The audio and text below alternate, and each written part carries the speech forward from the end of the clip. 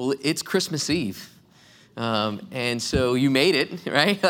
It's exciting. You made it. All the shopping is done.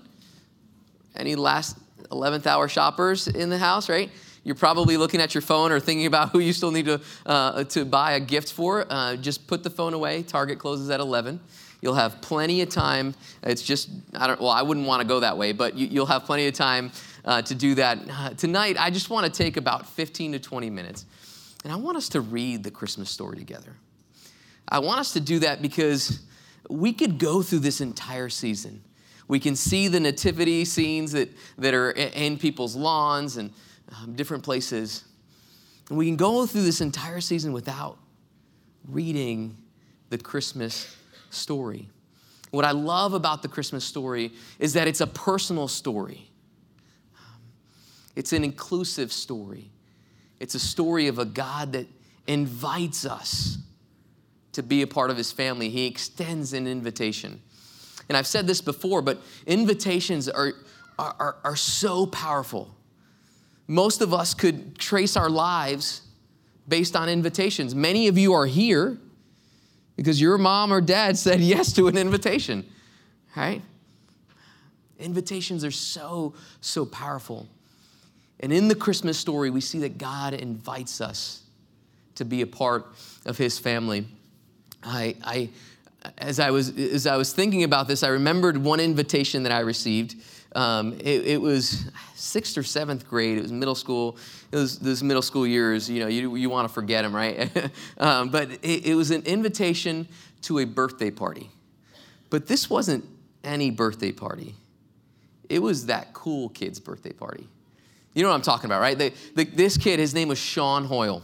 Still remember him. He was good at every single sport that he played: basketball, baseball, football, soccer. He was good at those non-traditional sports like skateboarding and BMX biking. Or he was good. He was a musician. He played the guitar. He was good looking. He was the cool kid.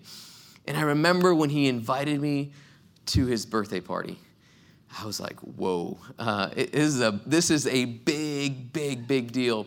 And I remember going and just kind of being in awe because Jeffrey Massey was there and all these kids were there. And I'm like, oh my gosh, this is amazing. And as I was there, I was there, but I really wasn't there, right? Like I was there, but I still felt like an outsider. Primarily because when I looked around, I was the only minority. Like there was no one else. It was white as can be. And there was still this sense of feeling like an outsider. And maybe some of you tonight, maybe a friend invited you and you decided to come, but you're kind of here and we're singing these songs and it's exciting, but you feel a little bit like an outsider. When we read this Christmas story, you're going to see that you're exactly where you need to be. For some, you consider yourself an insider. I do. I was born in the church. I think literally in the church. I was born in a hospital. But I can't remember a time where I didn't celebrate Christmas at church. And for me, even in what I do, it's sometimes hard to see and to regain the majesty and awe and the wonder of the fact that the God of the heavens and the earth came to us. And so my hope is that as we read a portion of this story, for the outsiders, you would see that Christ came, that Jesus was born for you. And if you consider yourself an insider, that you would regain the awe and wonder of Christmas, that Christ, that Jesus, that God came to us. And so we're in chapter 2 of the book of Luke, and one of the things that I love about the Christmas story is that we have 4 accounts of the life, death, and resurrection of Jesus. These are 4 historical accounts of the life, death, and resurrection of Jesus. It's Matthew, Mark, Luke, and John. They're the first 4 books of the New Testament, and they're 4 different accounts of the life, the death, the resurrection, what we would call the 4 Gospels of Jesus Christ. And I think it's absolutely amazing that we don't just have one account, but that we have 4 historical accounts of what happened. You got Mark, right? Mark starts, it's the shortest, but he starts the gospel. He doesn't give us the birth narrative. He doesn't talk about the birth of Jesus. He jumps right for the baptism and the launching of the ministry of Jesus on earth. You have John, whose writing is a little bit different. What I love about John is that he kind of gives us, the way that he talks about the birth of Jesus is more theological. And he says, he uses things like the Word became flesh. And he says the true light that gives light to everyone was coming in. What I love about when I read the Gospel of John, and if you go back and read it, if there's anyone that would know what it was like when Jesus was born, it'd be John. And it's because when Jesus was getting ready to go to the cross, he looks at John and he says, John, I want you to take Mary as your mom. And Mary, John's going to take care of you. He's going to be your son. And so I could imagine that after Jesus died, Mary and John would reminisce about Jesus, and John would ask him, how was it when he was a kid? And Mary may have said, he hated, Joseph hated the fact that he was a better carpenter than him, right? Like, he would have known, but he writes it in a more theological sense. Matthew and Luke kind of give us the more narrative. It's more of a narrative of the birth of Jesus. And what I love about the book of Luke, what Luke wrote, is that Luke was a doctor. He was a physician, and his goal in writing this stuff down was that he investigated and he interviewed eyewitnesses. And he even starts his book that way. Luke chapter 1, it's not in your bulletins, but I'll read it to you. It says, many have undertaken to draw up an account of the things that have been fulfilled among us, just as they were handed down to us by those from the first were eyewitnesses and servants of the word. With this in mind, since I myself have carefully investigated everything from the beginning, I too decided to write an orderly account for you, most excellent Theophilus, so that you may know the certainty of the things that you have been taught. And so Luke interviews people, and he writes it down. And I'm so grateful that God preserved this. I'm grateful for the people that gave their lives so that today we could read this. So Luke chapter 2 starts off this way. In those days, Caesar Augustus issued a decree that a census should be taken of the entire Roman world. And everyone went to their own town to register. Just a quick sidebar. What I think is amazing is that the prophets had prophesied that Jesus would be born in Bethlehem. But Mary and Joseph were in Nazareth. And I just love that Jesus didn't use a family member that was still in Bethlehem to say, hey, why don't you come visit us? Jesus used the most powerful man on earth in that time to fulfill his promise. He nudged Caesar Augustus, the first emperor of Rome. Prior to that, they were a republic. They didn't have an emperor. And he said, I want you to be a part of fulfilling this promise. And the beautiful thing is Caesar Augustus had no clue. So Joseph also went up from the town of Nazareth to Galilee, to Judea, to Bethlehem, to the town of David, because he belonged to the house and line of David. He went there to register with Mary, who he was pledged to be married to and expecting a child. While they were there, the time came for the baby to be born, and she gave birth to her firstborn, a son. She wrapped him in cloths and placed him in a manger because there were no guest rooms available for them. Cue Linus. And there were shepherds living out in the fields nearby, keeping watch over their flocks at night. An angel of the Lord appeared to them, and the glory of the Lord shone around them, and they were terrified. But the angel said to them, do not be afraid. I bring you good news that will cause great joy for all the people. Today, in the town of David, a Savior has been born to you. He is the Messiah, the Lord. This will be a sign to you. You will find a baby wrapped in cloths and lying in a manger." Suddenly, a great company of the heavenly host appeared with the angel, praising God and saying, "Glory to God in the highest, and on earth peace to those whom his favor rests." And that's what Christmas is all about. Charlie Brown. Linus was completely right. That is what Christmas is all about. If we walk through this, if we can picture that first Christmas, you had these shepherds who were keeping watch of their flock. And bam, all of a sudden, this angel appears. Now, what I love, and we've been looking at these angel interactions over the last few weeks, is that I think that there's some sort of angel training in heaven, right? They're like, hey, those humans they're good people. But when you show up, they're going to be a little scared. So the first line you should always use is, "Do not be afraid." And bam, these angels appear. And they said, "We have good news." Now, when I think about this, I'm like, why shepherds? Right? We think of shepherds, and we probably have this one picture, but shepherds were dirty people. They were keeping watch of hundreds of sheep.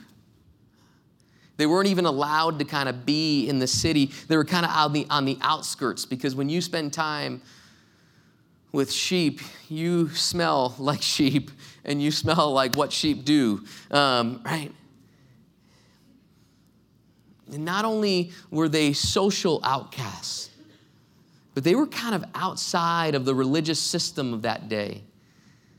They were ceremonially unclean, and so therefore they weren't allowed to come in and worship in the temple.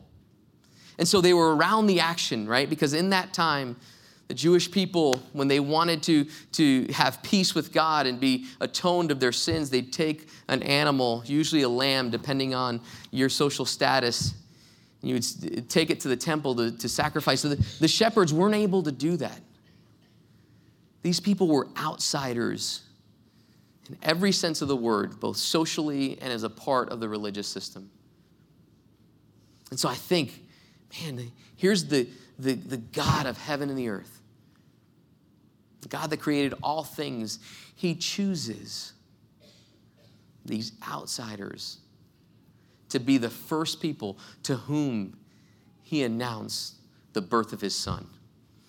I have 4 kids, as you know. You can pray over me after. They're a lot of fun. But I remember the first people I called when I had my kids. They were my family. They were people who I loved. And I think that God, what he wanted to communicate is that, hey, I'm doing something different here. And all who believe get the opportunity to be a part of my family. And these shepherds, man, they were just so scared. At the same time, I could see them kind of asking, like, really? Like, is this for real? Like, can we now be a part of the family of God? Can we now experience shalom, peace with God? They were Jewish. They knew of the promise of the Messiah. And so how do they respond, even in their fear, even as outsiders? What do? They take a step. And it says that they went to see what had happened. It doesn't say that they went to see a baby. They went to see the fact that their Messiah, that their Savior was born. Emmanuel, God with us. One of the things that I love to do is invite people to come to church. And sometimes it can be a little awkward because I'm the pastor, but I often, and they know that, and usually the most common response that I get is, oh, if I went to church, I'd be struck by lightning. It's almost that they're saying, you don't know the language I use, Sam. I can't walk into that place. You don't know what I've done. You don't know the sin that I'm currently living in. You don't know the struggles that I battle with. You don't know. And a part of me just wants to be like, man, Jesus, God on that first Christmas chose outsiders to let them know of the good news. The reality is that for those that feel like they're in, sometimes the good news isn't that big of a deal. But for those that feel like they're on the outside, man, to know that the God of the heavens loves you so much that he came, man, that's good news. Whether you feel like an insider or an outsider, would you do what the shepherds did? Would you go and see what happened? Christmas and Easter are kind of like the Super Bowl for church people, right? And so today I came because I want to make sure that for our guests that are with us that this place is awesome for you. And so I came early this morning, and there were some light bulbs that were out, and so I was changing the light bulbs, and usually it's kind of I think of it. I played football in high school, and so it's kind of like when you're a football player and you walk out on the field before the game to kind of psych yourself up, and or you walk out into the basketball court and to get pumped up, and so I'm walking around and I'm making sure that the aisles of chairs are straight, and as I do, I normally begin to think about and pray about those who will be here for the first time and those that are coming into this place. And I started to think, and I remember this is the fifth Christmas that we celebrate in this building. I've had the opportunity to be your pastor for all 5 of those. It's awesome. And as I remembered that, I began to think about the things that have happened in this place. I remember to think about Mary, who drove by and saw the sign and came in, and the Lord has radically changed her life. And she's working for a nonprofit now in North Carolina. And I walked by the area over here, which is where we usually offer prayer. And I saw the pictures of when our prayer team is praying over people or the people that I've had the opportunity to pray for. Thought about the marriages that God has restored in this place. And I was just grateful that can happen because God came.